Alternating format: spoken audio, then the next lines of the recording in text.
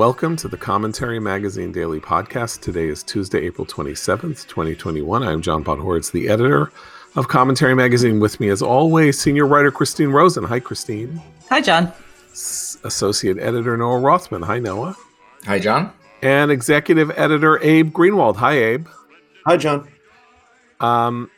Okay, so there's so much to talk about today.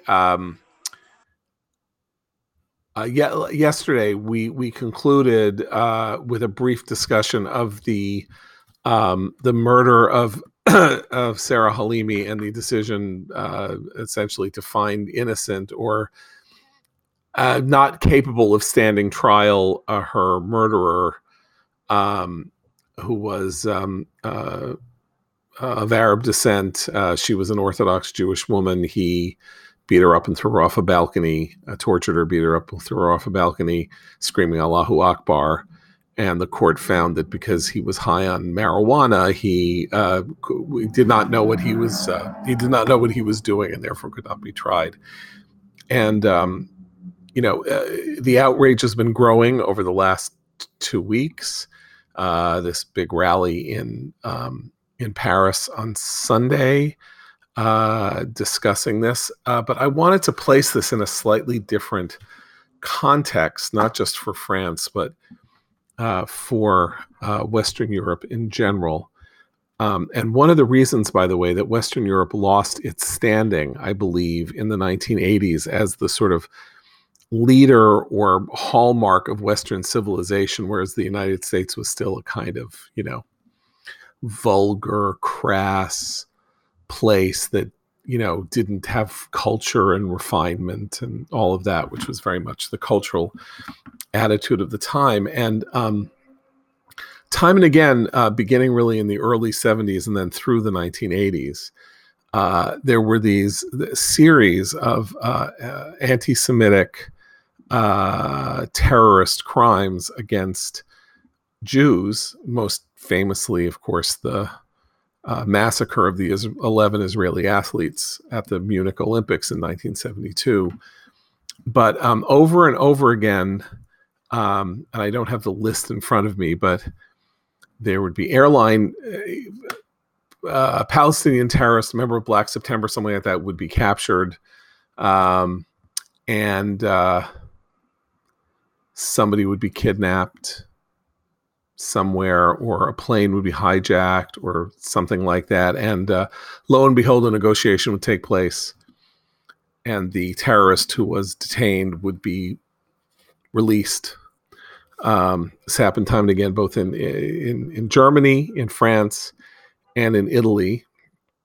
And then in Italy in 1982, there was a massacre at a kosher restaurant in Paris. And I believe, again, by somebody shouting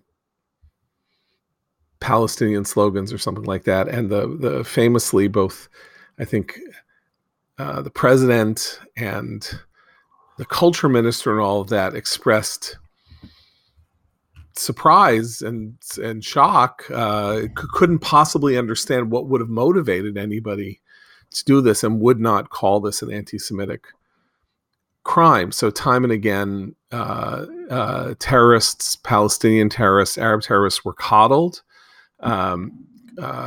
sort of allowed to get away with their crimes, and the crimes against Jews were not labeled as such. And remember, we're talking about a period of time that we were, like 3 decades, less than 3 decades, a little more than 3 decades from the Holocaust.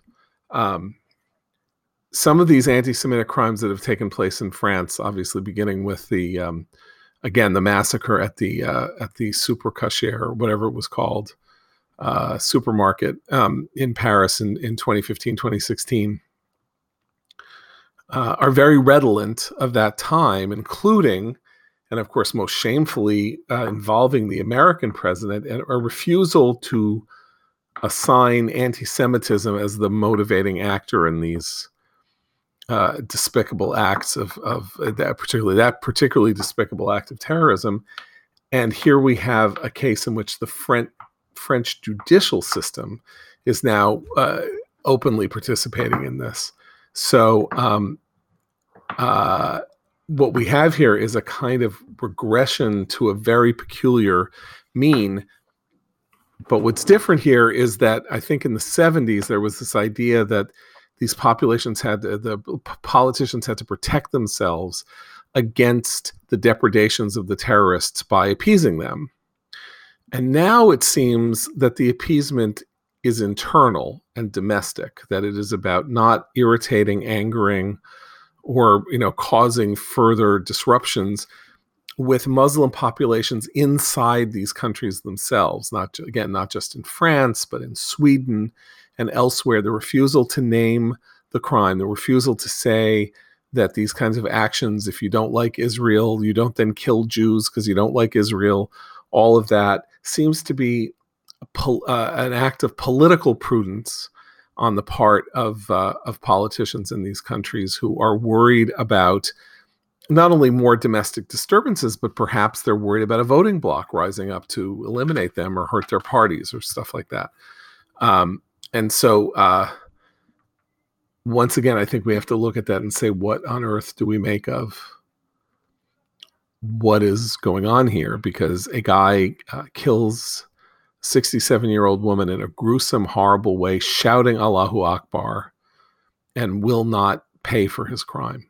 Well, and it's important to note in his particular case that he told law enforcement that he was angered by the mezuzah she had outside her door. So this was not a case of just, I'm randomly angry. He targeted her because she was Jewish, and she had a clear symbol of her faith outside of her home, and that's why he attacked her. So that is particularly appalling that they're not, considering that aspect of the case. There's another issue here with the French in particular, and their occasionally their radicalized population, which is that on Friday there was another case of a radicalized immigrant to France stabbing and killing a police officer, also yelling Allahu Akbar. This was a Tunisian immigrant. He wasn't in any of the radicalized databases that law enforcement has in France tracking this population. He was evidently radicalized online, watching jihadi videos, and he went out and he killed a police officer in a fairly prosperous suburb of Paris.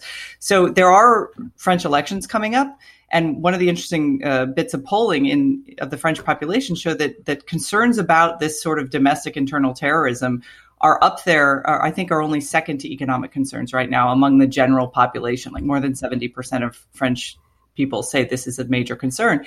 And there's this right wing in France, this right wing political party that is making hay out of every single one of these cases. So there's a domestic political positioning that's constantly going on anytime one of these attacks happens. And in some ways that allows these political leaders to downplay the anti-Semitism that's going on here, right? They make it a broader case of radicalized Islamic immigrants to France. They try to, they live in these suburbs that ring Paris, and they try to throw social service stuff at them and whatnot. But that allows them in some ways not to confront the underlying anti-Semitism problem. And I think the rallies and the protests that occurred this past weekend by French people, and particularly by French Jews, standing up and saying, no more.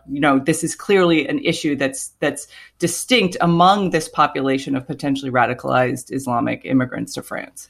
There's been an interesting development in Europe whereby a bunch of countries where we've seen the rise of a sort of nativist populist right. I'm thinking of in Eastern Europe, Poland and some other places, there's a sort of anti-Muslim immigrant right that has nonetheless inched closer to its support for Israel. I don't think actually that's characteristic of the French right still, and I think that says something. There's a little bit of it, and the funny part is that it is. If you can say that the Dreyfus trial in the 1890s was the animating force behind the creation of the Zionist or the real acceleration of Zionism and the Zionist movement, particularly because Theodor Herzl covered the Dreyfus trial, and this was the moment at which he decided that Jews would never have a safe home anywhere in the world, and they needed their own state as a refuge and protection. You find in some of these cases an almost implicit acknowledgement of the theory of Zionism on the part of these right-wing parties in Europe, which is to say, we support Israel in some fashion because we think they should go there. Jews should live there. That's why Israel exists. We want a more homogeneous society. Jews in our country are being tormented by the same forces that we think are destroying our society, meaning these Muslim, migrants or immigrants, and so Marine Le Pen, who is one of the leaders of the French far right, has kind of echoed these themes, and it's an interesting kind of validation of the original idea, which is like she's saying, yeah, you're not safe here. You're not safe here, and we can't really protect you. And you have this country. That's great. Go there. And I don't think that that's a healthy attitude to take. It's like, okay, well, vote with your feet because we have a civilized society here where we can't defend you. So you better flee. Is an incredible indictment. Of course, they don't mind the far right in France doesn't mind indicting the establishment society in France. Well, and it's not. I mean, I will say that the broader challenge of anti-Semitism in French culture is not limited to its immigrant population. Clearly, I mean, last year there was the story of the runner-up in the Miss France pageant. She's Jewish, and so there was this barrage of anti-Semitic attacks that she received as the runner-up of Miss France when it was revealed that she was Jewish. I mean, there's a kind of cultural acceptance of a level of what's called polite anti-Semitism in some of these, particularly the elite circles in France, that's appalling. Like, this is actually something that I think people taking to the streets and pointing out this case has, forced the hand of Macron, who said he wants a change in this law, like this law that allowed the high court to really, to say this guy was not criminally responsible. Now they might change that law. That's a good thing. But the kind of cultural anti-Semitism that's long been accepted among the French elite is going to take a lot more forceful acknowledgement and recognition to deal with. Anyway, it's a horrifying situation, and as of 2017, I believe 10% of all French Jews, were the largest Jewish population in Europe, have emigrated. Had emigrated to Israel. That number would have, I think, is going to get greater again. Obviously, there was a pause during the pandemic, although and they are. A well-to-do population. They are welcome migrants in Israel, but the very idea that the rise in anti-Semitic attacks, particularly Muslim anti-Semitic attacks, and the kind of combined elite and governmental refusal to deal with it is leading essentially to the depopulation, the slow depopulation and dejudification of France, and that is, as I say, it's both horrifying and something that should be shaming to France and its own self-image of it as the most cosmopolitan and accepting of civilizations. And again, I think makes a very powerful case for Zionism, which people don't make anymore, which is that Israel is necessary because there are Jews in the world who are going to need a place to go. And France has proved this to be the case. I mean, I think you have like 100,000 French Jews have moved to Israel, over the last 20 years, almost exclusively because they no longer feel safe. And Israel is a refuge country. It exists as a refuge for Jews who cannot get security elsewhere.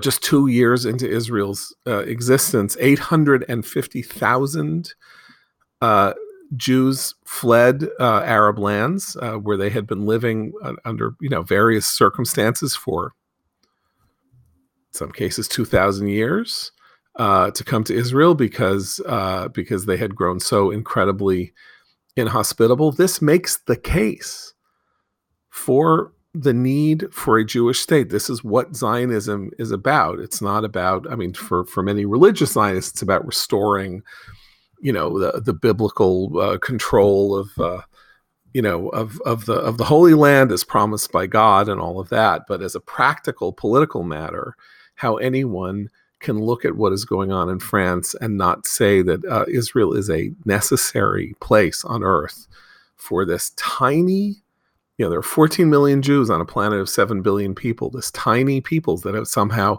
managed to survive through 3 millennia of hostility, but now we know that there are the means to destroy Jews, en masse in a way that was never true before.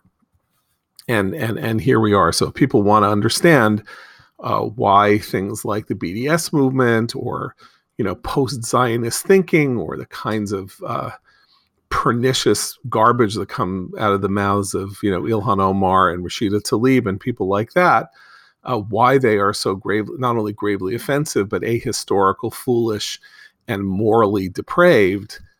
The Sarah Halimi killing is the prime example for this moment of why they are wrong and why their view of Israel is noxious and filthy.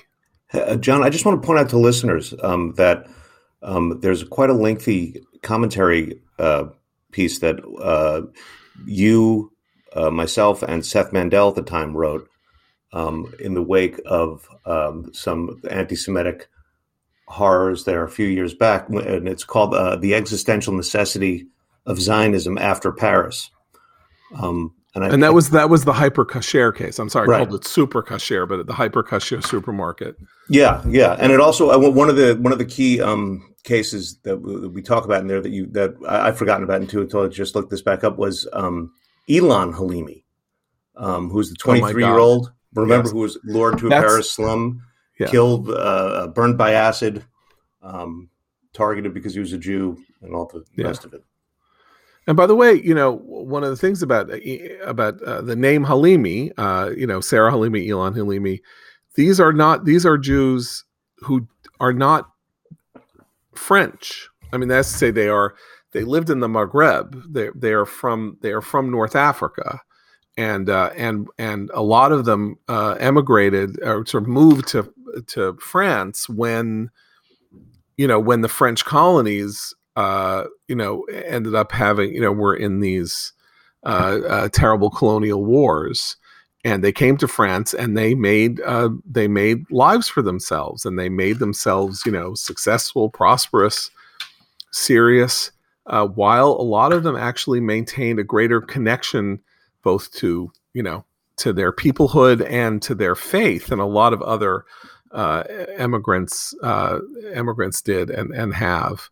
And so, I mean, that's the meaning of the name Halimi. That means these are not people who sank deep roots into France. They came there again as refuge from colonial civil wars, and France, which has not been hospitable to. I mean, it needs to be understood that the wonderfully civilized and cosmopolitan French are horrible. They're horrible to their immigrants. Everybody has, jokey stories about what it's like to go to Paris and deal with Parisians who hate you as a tourist and all of that. But they've always been horrible. They're very, interior, horrible, unwelcoming, very unwelcoming to their Muslim populations, and very nasty, and played all kinds of weird health statistics games where they wouldn't even include the health statistics of Muslim immigrants or the children of Muslim immigrants in their national health statistics, so as to skew them more favorably, that kind of thing. So it's very, it's a very disheartening fact. You pull the, so you can enjoy, going to the left bank and, going to the Louvre and staying in hotels and all that, but they don't like you, and they don't like much of anybody. And apparently their judicial system is now willing to tolerate the murder of people who, exist for the crime of being notably, recognizably, and signatorily Jewish, which is what's important about what Christine said about Sarah Halimi's mezuzah on her door, and you put a mezuzah on your door to announce to the world that you are a Jew. With that, let me pause for a second and talk to you. We're saying that the Jews of France seem to be now morally invisible to many of the leaders and the elites of France. And invisibility, you think you can be invisible? You think you can be invisible online? You think you can escape the attentions of big tech? You can't. You may think that going on incognito mode on your browser is a way of escaping attention and escaping the data, the people who scour the internet for data. But remember that on Chrome, incognito mode, Chrome is a Google product. And Google has made its fortune by tracking your movements online. There's even a $5 billion class action suit against the company in California where it's accused of secretly collecting user data. Google's defense, incognito does not mean invisible. So how do you actually make yourself as invisible as possible online? ExpressVPN, because it turns out that even in incognito mode, your online activity gets tracked and data brokers still get to buy and sell your data. That means your IP address. Data harvesters use your IP to uniquely identify you and your location, but with ExpressVPN, your connection gets rerouted through an encrypted server and your IP address is masked. Every time you connect to ExpressVPN, you get a random IP address shared by many other ExpressVPN customers that makes it harder for third parties to identify you or harvest your data. Best of all, ExpressVPN is super easy to use. No matter what device you're on, phone, laptop, or smart TV, all you have to do is tap one button for instant protection. So if you really want to go incognito and protect your privacy, secure yourself with the #1 rated VPN, visit expressvpn.com/commentary and get 3 extra months for free. That's expressvpn.com/commentary, expressvpn.com/commentary. So the preliminary or, the official results of the census are out. They came out yesterday afternoon, the 2020 decennial census. We should say before people start saying that it's systematically undercounted, it was all Trump, it's all terrible, monstrous, horrible. Gina Raimondo, who's Department of Commerce, the former governor of Rhode Island, whose Department of Commerce issued the census, did tell Joe Biden that it is her belief that the census is accurate. And there are a couple of very interesting facts about it. Of course, the continuing shift of seats, not that many, 8, but essentially away from blue states to red states, or away geographically from the Northeast and certain other places to the South and the Southwest. 8 seats out of 435, which of course now has triggered the usual conversation every 10 years about how this just proves that the House of Representatives is too small. It's only grown since 1912. It hasn't really grown in size. And we have 800 trillion more people. And so the House of Representatives no longer represents local interests, and it needs to be 3 times or 4 times as large as it is now, or have 1,000 members, which is an interesting idea and could happen. And there are arguments for it. But that's one thing. And then the other thing is we see real signs of a demographic crash in the United States. So the population grew by 7% from 2010 to 2020. That is the smallest increase over the course of 10 years in, I think, 100 years? Since the Depression, yeah. Yeah, or so that's like 100 80 or 90 years. And why is this a problem? Well, we get back to the key issue of our time financially in terms of the wall hitting America, which is if we don't have a large enough workforce as the baby boomers retire, who is going to pay for their benefits? And if we increase by 7%, in a growing, vibrant economy, it will stop being vibrant. It'll stop growing, and we will have this horrible shortfall in the number of workers needed to sustain economic activity and provide the money to government that will pay the health benefits and the retirement benefits that are now, every American's birthright. So, anybody have any thoughts on all of this? Well, I just want to add one point to that. There's another problem. I mean, there is the economic reality of that, but there's also what it says about a society that doesn't sort of want to reproduce at replacement levels. It's a generally depressing window into sort of, our sense of confidence and well-being and, what we envision for the future, that we're not having kids. Very much so. And that is one of the keys to understanding America's success versus Europe's, of course, is that Europe has been depopulating now for 3 generations or something like that. You have Italy, I believe, has a replacement level of 1 or 1.2. You need a replacement level of 2 to simply remain at your current population level. And so France, Japan is the same. And America was avoiding this demographic collapse over the course, while other advanced democracies were plunging into it. And that may be over with. I mean, we are growing. So we did grow, but we grew at a much slower rate. And of course, we're also growing, and here's the conundrum of our time. So we're growing a lot more slowly. We may not have a large enough workforce and all of that.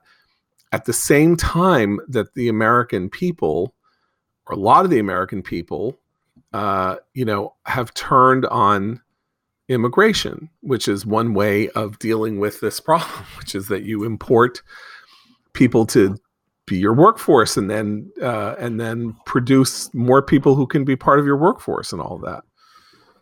So it's a conundrum, and the solution to a demographic collapse is to bring people in. And that seems to be something that there is an odd coalition of some parts of the left, not all, because obviously there's a whole open borders camp on the left, but and much of the right that says, they're impurifying us, or they're wrecking our civilization. They're what's responsible. But I don't know how you can look at Mexican migrants and say that they're the ones who are ruining our civilization, when we all know what's ruining our civilization. It is anti-American, anti-Western, this internal sort of suicidal attack on our own institutions, our own values, our own viability, the importance of the American experiment, and the virtue and value of being the world's most powerful and wealthy country, which people either take so for granted that they don't think that is something that needs to be tended to, lest it go away, or don't like because they think it makes us mean, or there's too much income inequality, or I don't even know what. Well, a healthy society has room for 2 responses to a declining population. One is to encourage people who, were born and raised in this country to have more children. And you do see a lot of that on the left and the right in terms of economic incentives. But I think that issue speaks more to what Abe was saying about a kind of general malaise about the future that is more worrisome. And to your point, John, is absolutely compatible by those of us who want to promote a vision of this country as much more optimistic and much more future oriented and healthy than what you might see in many of our elite institutions. But on the other side of that is a healthy country encourages immigration, because the people who come here want to be here. They settle here. They raise families here. Those children born here are instantly citizens of this country. They contribute to society, and the assimilation process in a free society allows for the retention of parts of the culture that they came from that they want to continue to celebrate, while still thinking of themselves as Americans. And now even talking about assimilation in some circles is seen as, horribly racist, right? How dare you tell people they have to become something that isn't their, country of origins, culture. I mean, it's so confused, because assimilation doesn't mean wholesale rejection of your previous, national identity. It means embracing a new country for which you want to become a citizen, raise your kids in, while still raising your kids in whatever traditions you feel are appropriate to teach them. And I think that we've lost that definition. The whole melting pot of the 19th century, while heavy-handed as imagery and probably never in practice, fully realized, did have an optimistic flavor to it, because, you know, the ceremonies they used to have, every individual person becoming a citizen would wear a kind of costume of their country of origin. They would walk behind this big thing of a pot, and they'd come out waving American flags. I mean, there was a whole sort of ritual acceptance of what assimilation meant. It was an optimistic thing. And I think we've unfortunately lost that. And there are people on the right and the left who've contributed to the sort of pessimistic outlook we have about immigrants in this country. But we shouldn't overinflate the problem. We had probably the most hostile administration governmentally towards immigration over the course of the last 4 years, and we did not experience a decline in immigration. We experienced waves of immigration, in fact, both legal and illegal, to the extent that they were crises.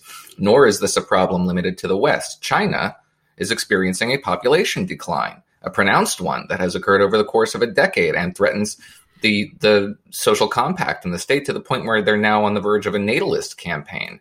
It has very little to do with their rates of immigration or their hostility towards immigrants or anything else. In fact, it just might be the fact that when a society reaches a certain point of economic development, the pressures on you to marry and have children young decline. We see it across the board in just about every industrialized society, regardless of their cultural affinities or how they structure their social organization or their governments. So in order to address this in a more holistic fashion, the United States is probably the best positioned, in part because it has a culture of immigration that has not been and cannot be undone by waves of populist sentiment designed to protect and preserve that which the existing citizenry already has access to. Can I just add very quickly that an interesting point, which is that Israel is bucking that trend. While the country's been expanding economically and certainly industrially, it is also reproducing at more than sufficient levels. Right, and by the way, the cultural strife in Israel over this is very interesting, because it is telling globally about what is happening, which is to say that the birth rate in Israel is ballasted. It's close to 3. Remember, replacement is 2, so it's nearing 3, and it's all being ballasted by ultra-Orthodox Jews who have enormous numbers of children, sort of like old, Irish and Italian Catholic families. Like, they have enormous numbers of children. And the, cosmopolitan elite of Israel is finding this horrifying, because they are seeing real signs of the degradation, not only of their cultural control of the high ground and politics. The demographic trend suggests that Orthodox Jews will make up a majority of the population of Israel in the next 15 to 20 years. And that means that, and so that's why you get all this kind of, I would say, pitched hysteria in elite Israeli circles about this. And I don't think that one should discount the possibility that we will see some of that in the United States over the next 20 years, as there are certain populations that will have way higher birth rates than others. And I just mean by that, people who are still very small minorities, like Mormons, and then poor, Mexican immigrants, people like that. And their political strength is going to rise as this is part of the interesting thing about, white decline and all of that.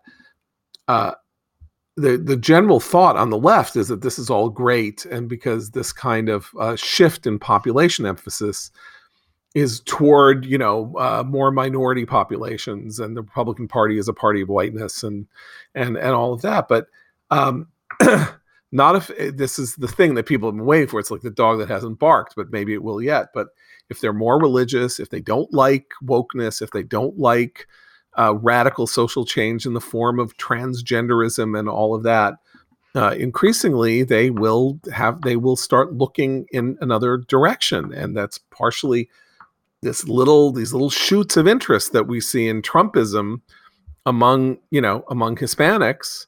this quite startling shift in Trump's vote in admittedly very small counties and stuff like that, mostly across Texas and all that, may speak to that. It's like what interests the American liberal elite is not anything that interests the people on whom it claims to speak, and that may well be true of the sort of the natalist thing. The other part that it has interesting political consequences is the natalists that we know, our friend Jonathan Last and Ross Douthat and people who talk about this, end up being heterodox politically.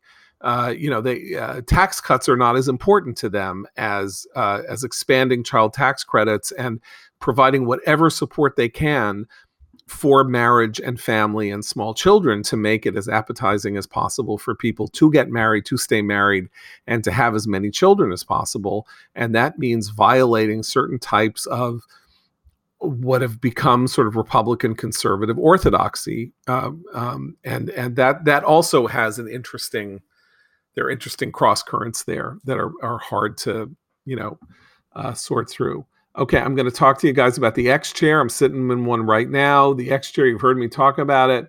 That luxury supercar of office chairs with its patented dynamic variable lumbar support, which offers unbelievable support to my lower back. And now, thanks to its new XHMT technology, you get heat and massage therapy while sitting at your desk. Because that XHMT delivers heat and massage technology right to your core, helping increase blood flow, muscle recovery, and energy. Those are perks that make working from home, as I'm doing right now, a joy. It even has 4 different massage modes and fast-warming heat technology for therapy when I'm sore. Instead of my old uncomfortable office chair, I look forward to spending hours sitting in the ultimate therapeutic massager. You won't believe the X chair difference until you feel the X chair difference for yourself, and it's on sale for $100 off. Go to xchaircommentary.com. That's the letter X, the word chair, commentary.com, or call 1-844-4XChair. X-Chair has a 30-day guarantee of complete comfort, and you can finance your purchase for as little as $30 a month. Go to xchaircommentary.com now and use code XWheels for free X-Wheel blade casters, xchaircommentary.com. So Noah, you are awash in both befuddlement, amusement, and anger at the effort to gaslight people on the issue of Democrats and meat and Biden and meat. And that doesn't sound like, that exciting a subject, but please ventilate upon it. No, it's thrilling. First of all, there's a fair bit of due comeuppance for right-wing media consumers today from the left, in part because we had, over the course of the last couple of weeks, a news cycle surrounding the notion that Joe Biden's audacious climate plan required Americans to eat 90% less animal protein than they currently do by 2030. This was a notion that was promulgated, it originated in a blog post by the Daily News, which is something of a tabloid, citing a study which purported to make this recommendation. The Daily Mail, right? Not the Daily Mail. Thank you. I'm sorry. And then attributed that to Joe Biden and his allies, and that was erroneous. It's not part of Joe Biden's climate plan. It was advocated by Congresswoman Lauren Boebert, and it took off from there. It's been on Fox News all over the place, and the right-winger fact checkers and Fox News watchers and the sneering condescension that passes for comedy have been hammering this for the last week now, saying, these Fox News watchers are so credulous, they're being misled by the media outlets that are starved for divisive content, and this is just how they get it, and they're lying to you. And there's a lot of truth to that, and it's not the only story that's a part of this. And yet it has been promulgated by professional reporters, Jonathan Martin at the New York Times, Maggie Haberman at the New York Times, and a whole lot of opinion writers who have backed into this narrative that Joe Biden is preternaturally averse to cultural conflict. He steers clear of the culture wars. You can see op-eds anywhere. Just Google Joe Biden culture wars, and you will be deluged by the number of pieces that purport to credit all cultural conflict to Republicans. Republicans are obsessed with the culture. Joe Biden doesn't do any culture warring. All he does is, pocketbook economic issues, and he doesn't touch the Dr. Seuss stuff. He floats above all of this, and it's bunk for a variety of reasons. First of all, just to touch on the Berger stuff, which is probably the best example you have of liberal gaslighting.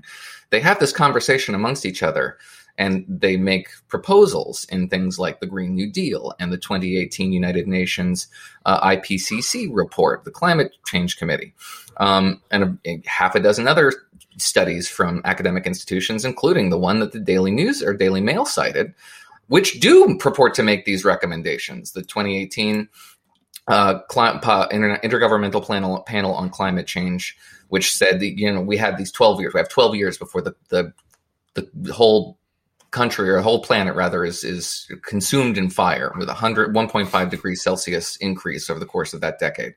It required it required advanced nations in the West to eat 30% less meat. And studies that followed up on it said things like, no, we actually do need 90%, according to a University of Oxford study that was published in the Journal of Nature in the following year, particularly in the Western world. These recommendations aren't hard to find. There's one in the Green New Deal that presupposes that agriculture, particularly livestock, need to be curtailed in order to decrease our emissions to a sustainable level. And Joe Biden is tacitly supportive of these things insofar as he and his allies cite them when they advance things like the reintroduction of the Paris Climate Accords. Now, there's no direct language in there, but all you have to do is go one step removed to find their allies talking about it.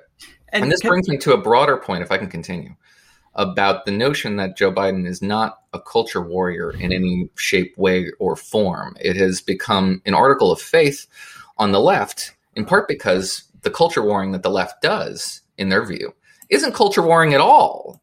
It's just a restoration of the civic compact that we should all be a part of, or rather, an assumption that economic values aren't cultural values. So when you have efforts, for example, to increase unionization in every possible way, this administration can't say the word jobs without saying good union as a modifier. And they are pursuing that in legislation, the effort to kneecap the sharing economy through legislation and increase unionization rates. That's culture warring. The effort to create to find infrastructure as everything and anything, including senior care and caregiving for children and paid time off. All you have to do is listen to how the advocates for this sort of stuff talk about it, creating a culture of paid leave, for example. It's culture warring. Getting the Federal Reserve, into the racial justice business, which is legislation before Congress that the Federal Reserve should concern itself with racial equity when it's devising monetary policy. That's culture warring. Restoring Title IX restrictions on campuses that allow them to adjudicate accusations of sexual assault, many of which resulted in judgments against those who were prosecuted in these star chambers. Redefining gender in a way that is now before the courts so that people can actually, who are suing to allow transgender individuals not have access to women's sports, which is something that this White House supports. And introducing critical race theory in schools, which is something Christine has written about and she can talk in more detail about. That's all culture warring. And so Joe Biden's allies in the media think that the president is totally insulated from all this because he's not a daily presence in the news. He's not a daily presence on Twitter, putting his thoughts out there. He's not on the front lines of the culture wars, but he's prosecuting them. And the notion that voters will miss this, or they will somehow create some sort of a division between Joe Biden and the party he leads, is fanciful.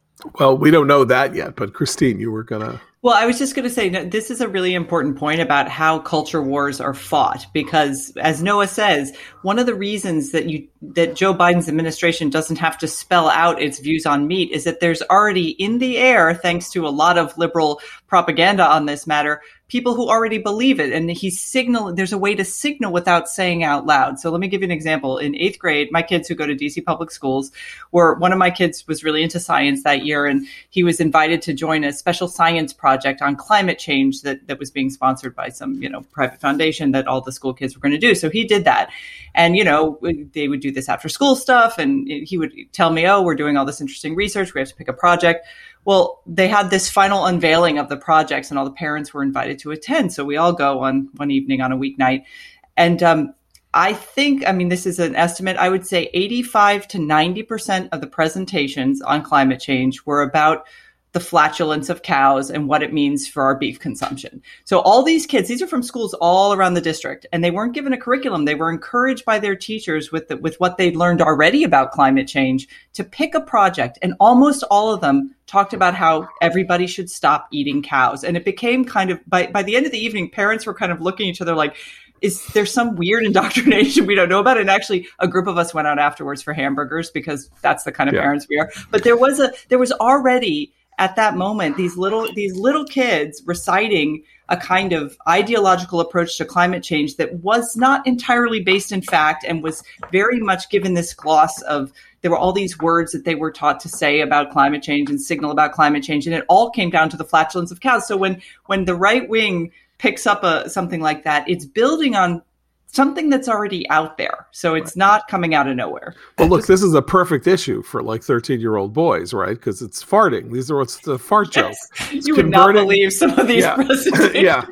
I'll tell you why. Abe should just a quick, just to add to this. So, in a bunch of the articles about what Rube's the right is for believing that Biden wants to, ban hamburgers, the sentiment that was overwhelmingly expressed was something along the lines of, "No, of course, Biden's not going to restrict your meat consumption by 90%.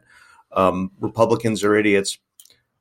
By the way, though, we really need to restrict your meat consumption by 90% to save the planet."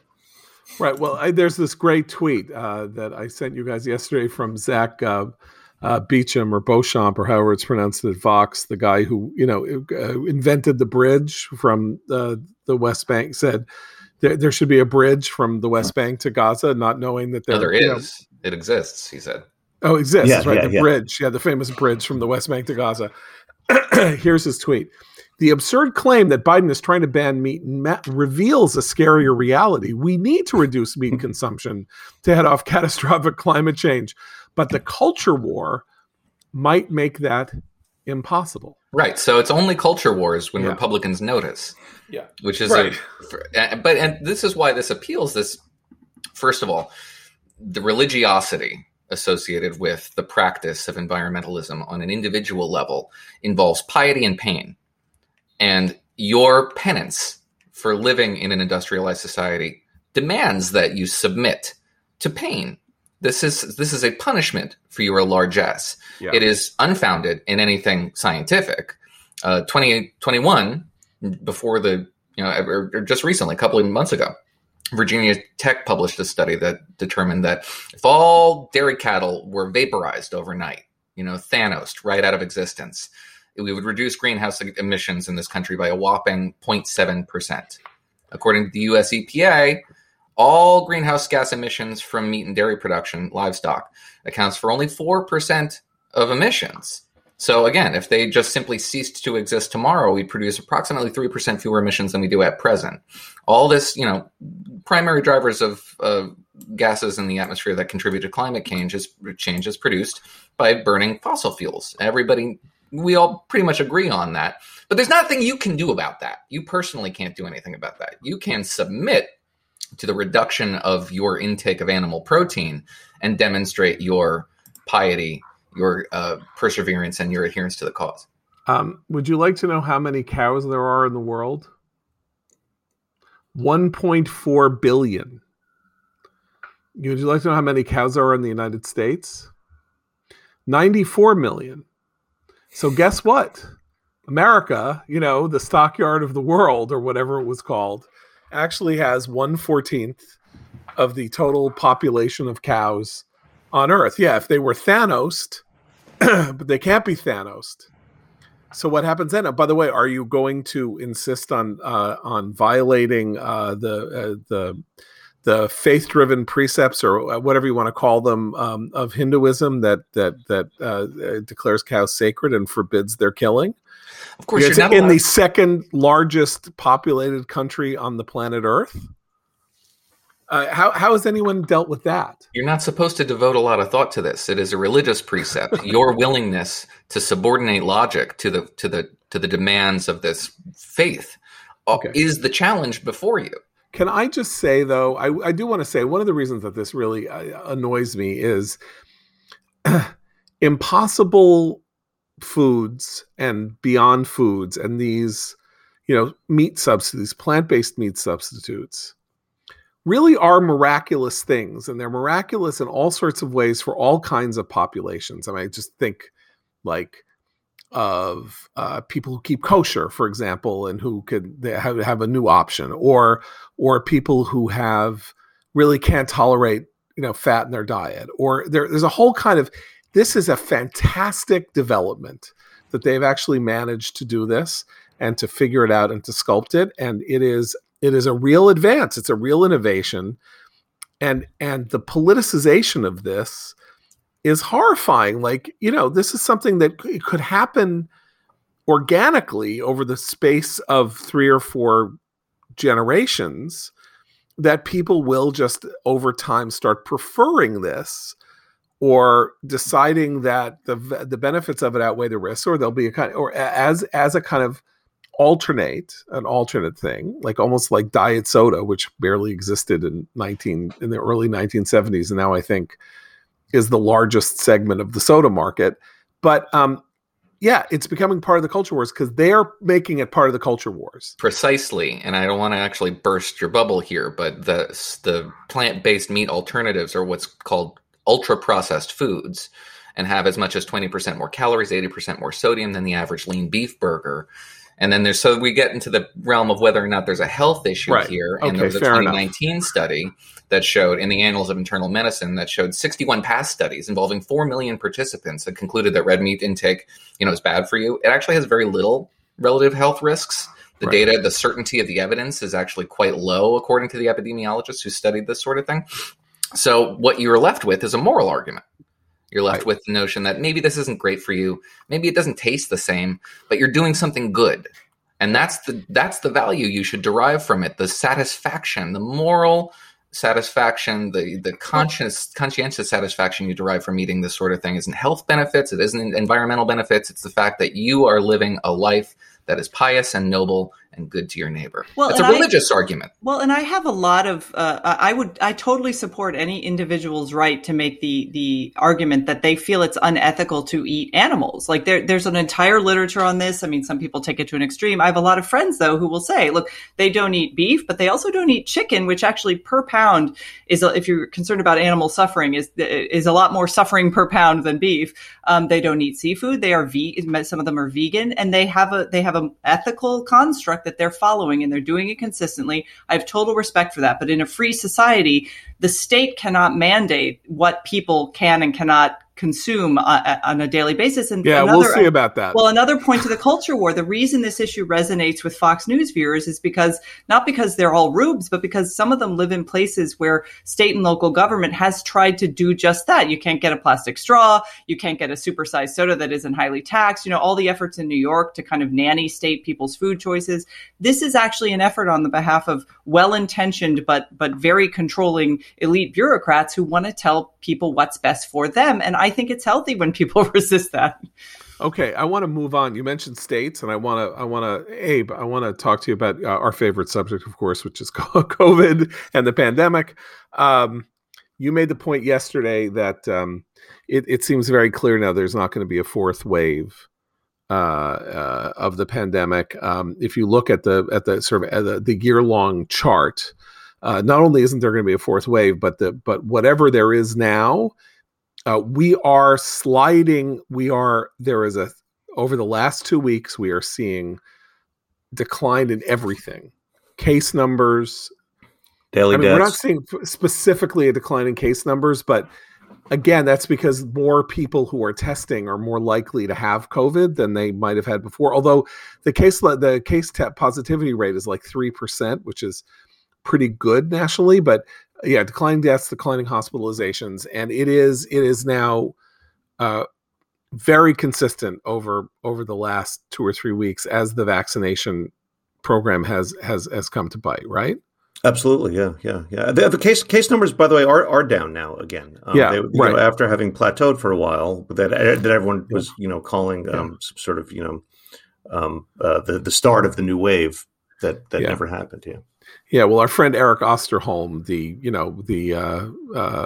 Chicken Little of the pandemic, said that this was going to be a Category 5 hurricane, the fourth wave. Don't worry, he'll be on TV constantly, despite having said that. But I wanted to point out that there is a new political line that is being promulgated all over the place, which is that the vaccine hesitancy that is now the only real barrier to us achieving herd immunity as fast as we might be able to achieve it, is now so overwhelmingly a matter of Trump states, Trump voters, and Trumpism, and all of that. And there's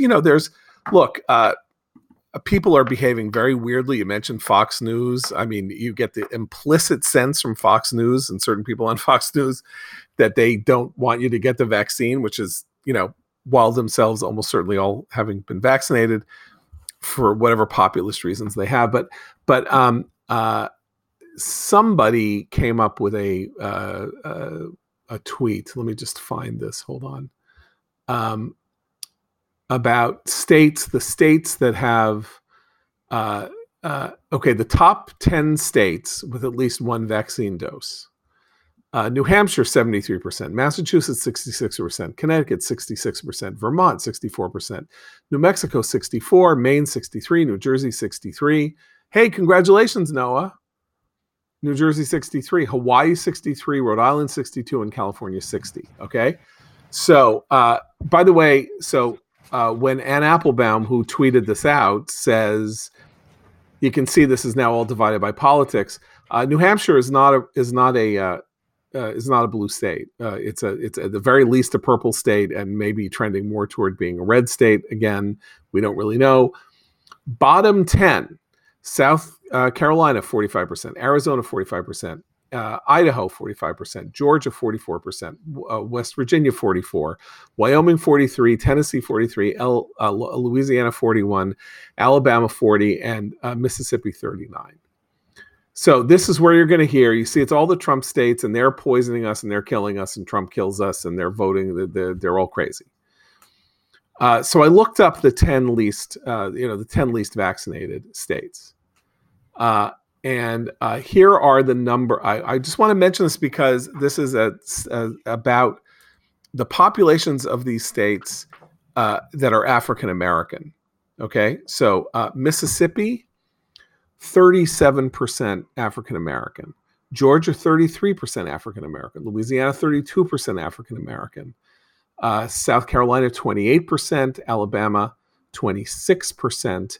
Tennessee, 17%. So in these states, you have a black population that is, in Tennessee's case, only a couple of points above, the overall American population. But in all these other states, leading up to Mississippi, you are talking about wildly disproportionate numbers of black residents.